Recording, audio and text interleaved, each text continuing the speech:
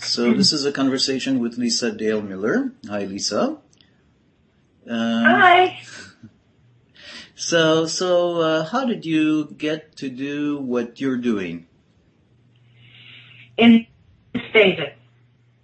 But being a psychotherapist is actually a second career for me. Mm-hmm. So I spent over 20 years as a internationally exhibited visual artist.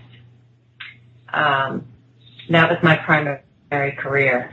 But in 2000, I was asked to go to Kosovo right when the war ended and to do a drumming project with the kids in the worst burned out villages in Kosovo. I spent several months every day going out to the villages with these drums that were, which they didn't know and I didn't know, is the indigenous drums of the Albanian Kosovars. And actually the girls and the women are the drummers and the boys and the men dance. So I was bringing back their culture, which of course for the children was activating tremendous amounts of trauma because these were villages where there had been massacres, where villagers had left and lived in the woods for a year and a half. I mean, it was terrible trauma. Yeah. And I was not a psychotherapeutic professional, and they refused to send one out with me. So I ended up spending several months doing what ostensibly was music therapy. And when I came back to the States, because my artwork had always been interactive, had always been interested in the mind, and I thought, well, maybe I should switch my careers here and start working with people. So I've been a Buddhist and yogic meditation practitioner for 40 years now. So that started when I was a teenager. And so the overlay of Buddhist psychology with modern clinical psychology was sort of a natural thing for me. And not something I needed to learn from a clinical perspective because I had a depth of training and knowledge in the Buddhist teachings.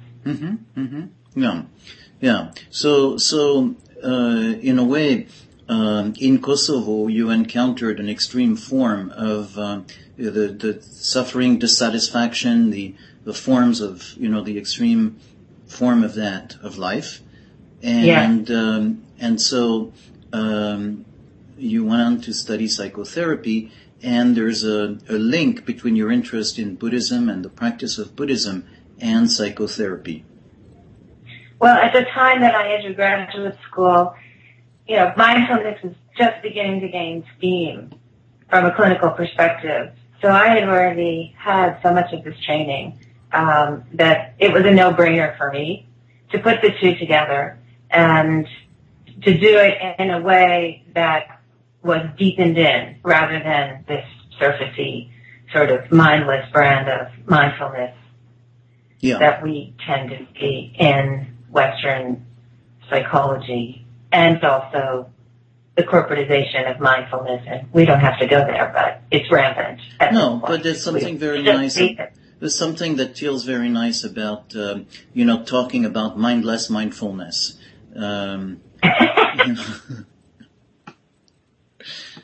And a very real desire on your part to not go into the facile, just surface thing about it. So you also you're an SE practitioner, and maybe I am. We can explore a bit of how you see the integration of your interest of mindfulness and the SE approach.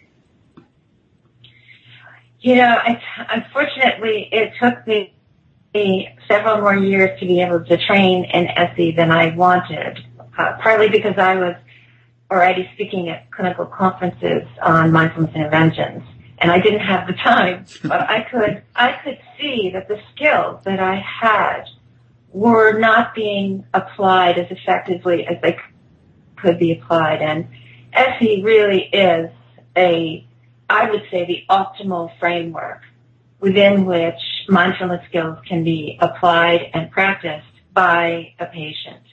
there really is nothing better than SE, and partly that's because of the working at the nervous system level.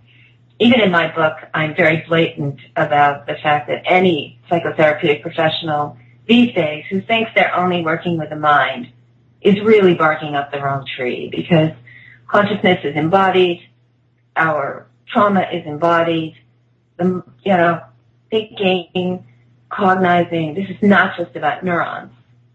It's a full body process. And anybody who doubts that, I encourage them to read the works of Al Lanoe or to read Evan Thompson's books. I mean, these are philosophers who are also work in the cognitive sciences, who have been working at the edges and now the center of what is embodied consciousness, which I think is where all of these disciplines are going. And there really is nothing like SE. But in my mind, there's nothing like SE. I think it is the ultimate trauma therapy, largely because it does not re-traumatize anyone, and also because it's direct. The person is actually working on their own nervous system. Mm-hmm. In a sense, there really is no intermediary. Yeah. So the therapist is a facilitator in that process. There's nobody doing something to the person, so that they do not have their complete capacity to be able to work their own trauma in the moment. And I think you and I would both agree, because I know pause practice is something that you offer to people. I think we would both agree that offering skills to patients in the moment is really where it's at. Mm-hmm, mm-hmm.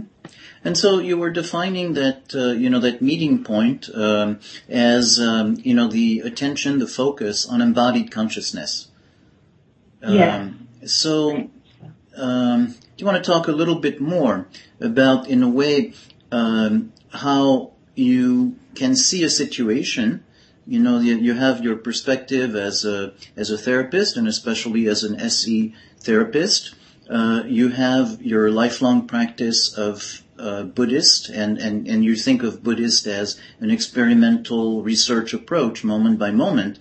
So, in a way, as you're in a clinical situation and you're facing a client, is there kind of a shift from one mind to another, from one perspective to another? In what way do the two approaches feed into each other? This is such a fabulous question. I recently did the Eye of the Needle training with Peter, which you may have done.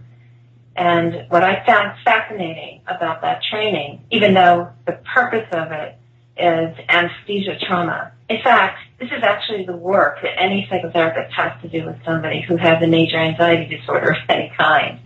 And I think Peter was fairly clear about that, but it was amazing to watch him do the kind of work that I find myself doing all the time, which is this very tightly titrated work of getting someone to be able to recognize what is actually going on in their mind, what their mind is actually conjuring up, the mental construction, which is the ultimate insight, I think, of Buddhist psychology, which is that the mind will construct its own reality, and more often than not, that reality is false.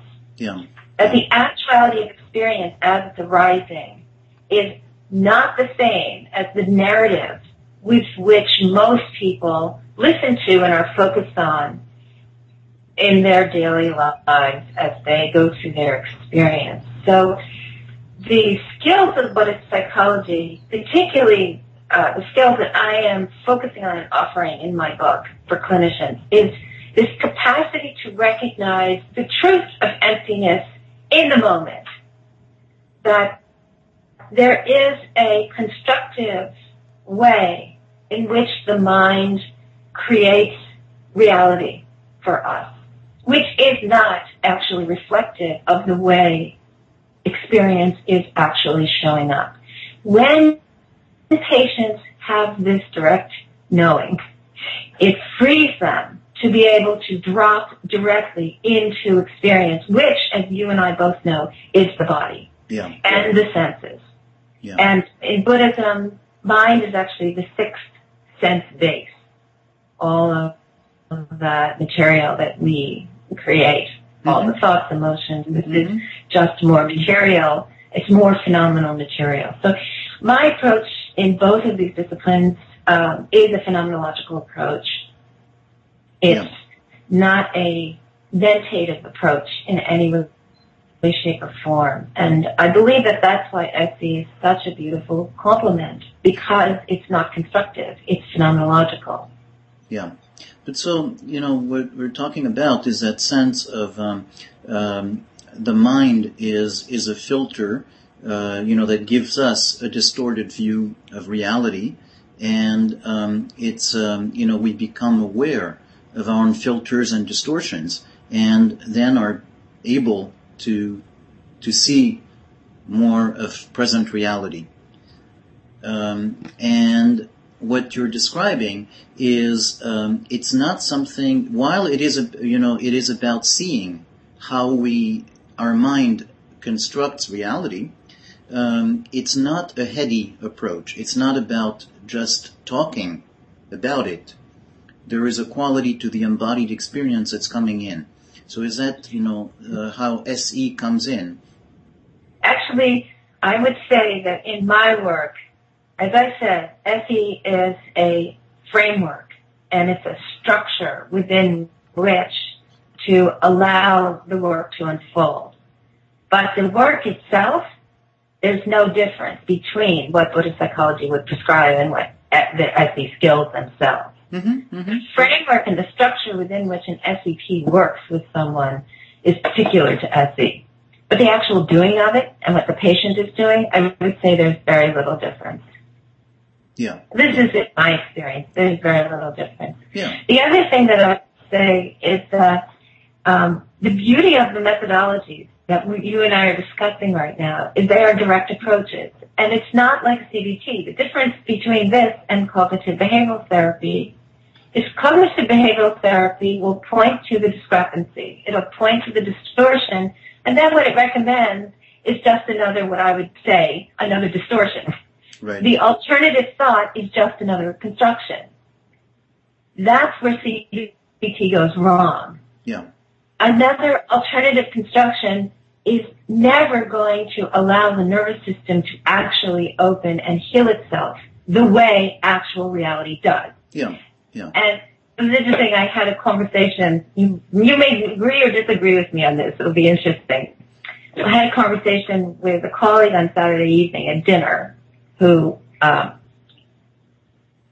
mentioned positive psychology, and I said I was not a big proponent of such a thing because, in fact, to me, when one recognizes the nature of the way things actually are in their essentiality, often that is including all the things most people miss, which positive psychology is trying to get them to create. It's already there. Mm-hmm. You don't actually have to do positive thinking because the reality of our situation is already much better than the way our minds are generally constructing for us. Yeah. Because we tend to construct in the negative. And I would say also that, that if you go into positive psychology, there is a part where it can be meant to construe something else, and you're back into what you were talking about, the basic flow of cognitive behavioral therapy is to stay at the level of thought. And it's not just a question, to shift a little bit what you were saying. It's not just a question of just adding another thought, but of still processing at the level of thought. Yeah. Instead of going into the expanded, bigger mind and exploring also the awareness of the body and emotions and that larger way of perceiving, instead of trying to resolve everything simply at the level of thought. So shall I give a practical example? You are going to give a practical example? Why not? Great. Absolutely. So, I had somebody who worked for 2 years in cognitive behavioral therapy with a very serious anxiety disorder. very, very serious, and completely deluded, I must say, because there was no basis in reality for the anxiety at all. And this person came to see me, recommended by someone, and it turned out this person had very traumatic attachment trauma at a very young age. The cognitive behavioral therapist may have known this, but it probably didn't mean much to them. Those of us in the SE world will know this sets up the nervous system for an eventual incapacity to, at some point in a person's life, hold up the defense mechanisms that have probably been keeping them from doing a pretty good job in their life, which is exactly what happened to this person. So part of the manifestation for this person and for many people with anxiety disorders is stomach difficulty. And the stomach difficulty for these patients often turns into a tremendous amount of dread and fear about the stomach problem. So what I did with this person, probably in our second session, when they came in and had the manifestation of the stomach issue, was I just sort of invited them, instead of doing your stomach problem is just a matter of your anxiety. If you didn't have the anxiety, you wouldn't have, instead of going there, I said, well, okay, I'll tell you what. How about if we just go see exactly what's showing up in your stomach? Just the real sensations. You just tell me what's really there. And of course, immediately, when the person turned their open awareness, with curiosity, I might add, at least a little curiosity, because the dread was there. The first thing they noticed was the constructive story about it. That it shows up immediately, and we're right out of there. But with this sort of encouragement of, well, yeah, that's there, just notice that. Now let's just go see what the body's actually doing. Of course, once the person was able to do that, the sensations, they dissolved immediately, because that's the nature of experience. Yeah. If there isn't a mind driving phenomena like that, it just dissolves. The body is actually able to do what a body normally does, which is not have that kind of pain and distress, I think. And this was so freeing for this individual. I mean, it's a complete mind opening for someone like that, because they are so imprisoned in a particular way of thinking about their body and their mind. So that's a beautiful example on at least a couple of levels. One level is obviously the direct experience of this person of what happened when paying attention there. Yeah. And I think on another level, in a training effect, over time by doing this kind of thing, it's a perfect way to explain to people, the difference between paying attention to constructed reality and paying attention to direct experience. Because if you read a book and you read about direct reality, it feels like all of us, especially those of us who has a little bit of intelligence, a little bit of culture, would be able to dismiss that. However, with the experience of suffering with, a physical symptom, or something that's bothersome, we tend to then go back to the default mode, which is to think about it. And you're very nicely explaining of how, with the SE approach, you're really training people, even in those circumstances, giving them the support and the guidance to focus on the direct experience. So, from that point, because Buddhist psychology is interested in liberation from suffering, what I do now, the person has had the actual experience. They've had it directly. They can't tell me that this is not going to happen because it just happened. So from that point, where I go with them is the training in the way things actually are.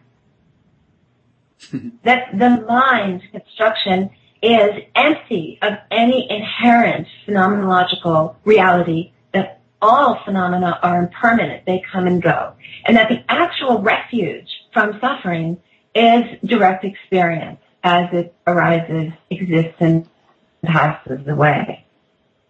And what happens in this frame now is the person is actually awakening from a delusion, a primordial delusion that we carry in our nervous systems because we're born in human bodies about the way things actually are. So the psychotherapy at that point becomes a psychotherapy of liberation. Yeah, yeah. And it can be applied locally almost to anything. So a psychotherapy of liberation is a psychotherapy of retraining the mind, of giving people the experience in the sessions, helping people notice the difference. So I would say it is not a retraining of mind. I would say it is an opening of the awakened mind heart. That is what I would say. Because essentially we already have awareness. Mm-hmm. We already have this liberative phenomena in us. It's there every moment. We may not be aware that we have the platform for this. And that platform is not just mental. That platform is a deepening into the existential condition of being a human being. And one of the things that some of us now are trying very hard to do is to reunite what has turned into a sterilized version of mindfulness and compassion practice with the wisdom tradition and the ethical conduct tradition of Buddhist psychology. They cannot be separated. Otherwise, essentially, people won't be liberated. It's just another technique for symptom reduction. And I frankly am not interested in symptom reduction. I'm not interested in stress reduction. I'm interested in liberation from suffering, period. Yeah. A person cannot do that unless they know the truth of their own existence. Yeah, yeah. Which is to awaken. So not staying at the surface, the sense of going into, what matters. Well, what I'm talking about is the training in selflessness, which is a training in recognizing self-cherishing, this grasping at a narrative about oneself that is wholly false. Mm-hmm. Often quite narcissistic, whether that's negative narcissism or positive narcissism, that eventually gets in the way of our being able to meet our life with a kind of openness and grace that leads to liberation from suffering. Yeah, yeah. And I think one more thing is that I would join James Hellman, who, toward the end of his life, began to really write openly about how Western psychology, has completely missed the boat on the collective healing. That its insistence on individual healing has been of detriment to us societally. That it really hasn't focused on collective awakening and collective healing. And I do think that Buddhist psychology, due to its commitment to awakening oneself for the awakening of all other beings, and the many compassion practices, which I do offer patients that open the heart to a quality of humility, generosity, and selflessness, is very important for people who are suffering, particularly from depression, anxiety, and these kinds of things. So that's a very important part that you're adding, because in a way, a few minutes earlier, you were talking about something. You say, the goal is to help people meet life with openness and grace. And that statement is one that probably most psychotherapists would agree on, that would say, no, I don't want just to do symptom reduction, I want to do that. And so that's a nice way of, in a way, reframing there. But the other piece that you're adding is to say it's going to be hard to really meet life with openness and grace if actually you don't open up to the idea that you're more than just yourself and that you live in a context where there's other human beings, and that in order to find openness and grace, there's going to be some opening to that larger context. Yes, we have a tremendous amount of neurobiological research that shows that people are actually happier when they don't think about themselves, when they're not self-absorbed, when they're actually engaged in generosity and activities that have to do with helping others. Yeah. Parts of the brain that light up for happiness, even hedonic happiness. Of course, I'm discussing more of a eudaimonic kind of happiness, enduring, genuine happiness, rather than just the happiness that most of those happiness books are not about eudaimonic happiness. Yeah. They're about momentary fleeting pleasure, which really, in the end, does not bring anybody happiness. Yeah, more deeply satisfying as opposed to instant gratification. Yeah. But the part that's interesting, again, even SE therapy, that we could be thinking that our role is, of course, not just symptom reduction. We want to go into, something deeper, but is not just in a way to deal with reactivity, but it's to actually help people find, in a way, having dealt with this, launch into another stage of finding that deeper happiness. Right on. The truth is, and it's a sad truth, I mean, if a person has spent so many years suffering from very traumatic experience, they often become self-absorbed in a narrative about themselves as a traumatized person.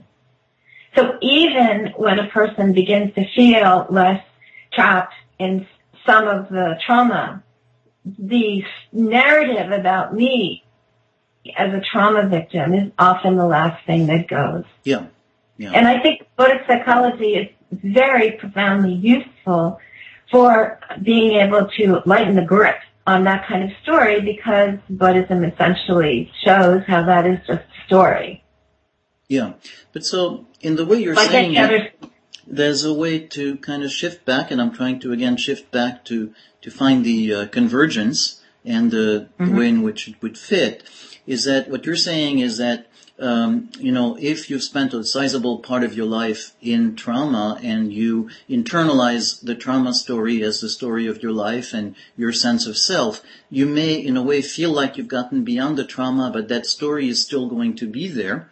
And so that sense of the small self, the limited self that comes from it, if you take a larger perspective, is actually an after effect of trauma and part of the leftover of it.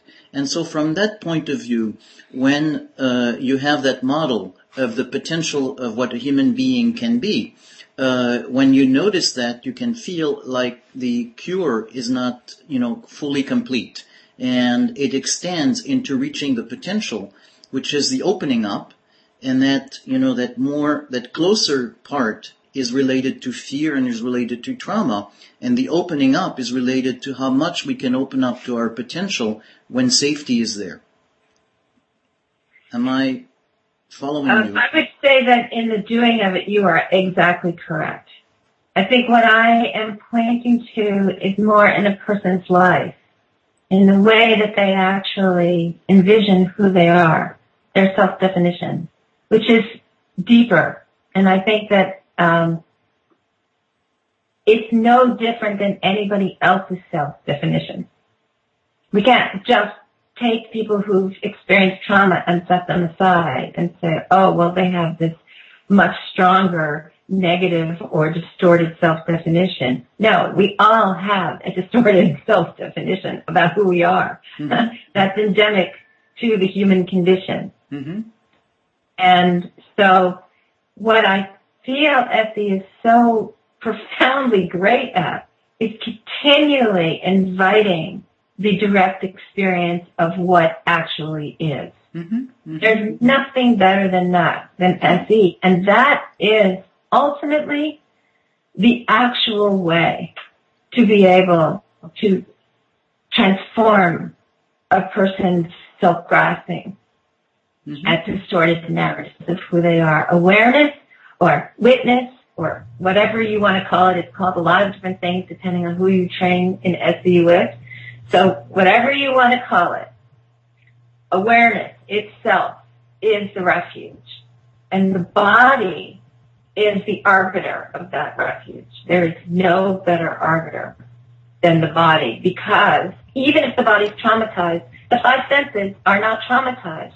The five senses could be directed outward to actual direct phenomena. Mm-hmm. And often with people who are very traumatized, a lot of SE in the beginning is orienting, direct attention outward, knowing the way things actually are, and gaining that safety in the nature of experience, of actual experience, so that when a person directs oneself into the body to work on the trauma body, it's safe. There's a container there. There's a foundation there for recognizing what is and isn't true. Yeah. Does that make sense? Yeah, that makes perfect sense. So, you know, we're talking about in a way, therapy as a practice of that embodied experience of recognizing what is and what is not true, and how our mind, you know, constructs reality and distorts reality.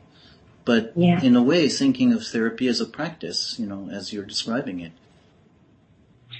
Yes, I think that's a beautiful way to frame it. Especially since my goal always when I work with patients is they're only with me for an hour a week. So my goal is to be able to give them skill, actual skill, so that they can do this work themselves, this arriving, awareness, presence, discernment. They can do this for themselves in their lives in the moment. Mm-hmm. That's liberation. Yeah. So that sounds like a beautiful place to end. I just wondered, does it feel right for you, or would you want to add something? Well, actually, what I would like to add is I feel very gratified about the work you're doing, because I do think that there are parallels between the work that we do, that we each do. And I think it's very powerful for the SE community to be able to have this intersection of a very deep and old and profound philosophy of mind come into the SE community. Mm-hmm. It's already sort of there underground. I mean, you know, Peter's taken a lot from Buddhist psychology and Buddhist philosophy. Steve, same thing. It's there, and yet it's not directly talked about. So I actually think it's wonderful if this conversation can be more open, and that the meeting happens. This recording is part of the Somatic Mindfulness and Relational Psychotherapy podcast. See the website relationalimplicit.com.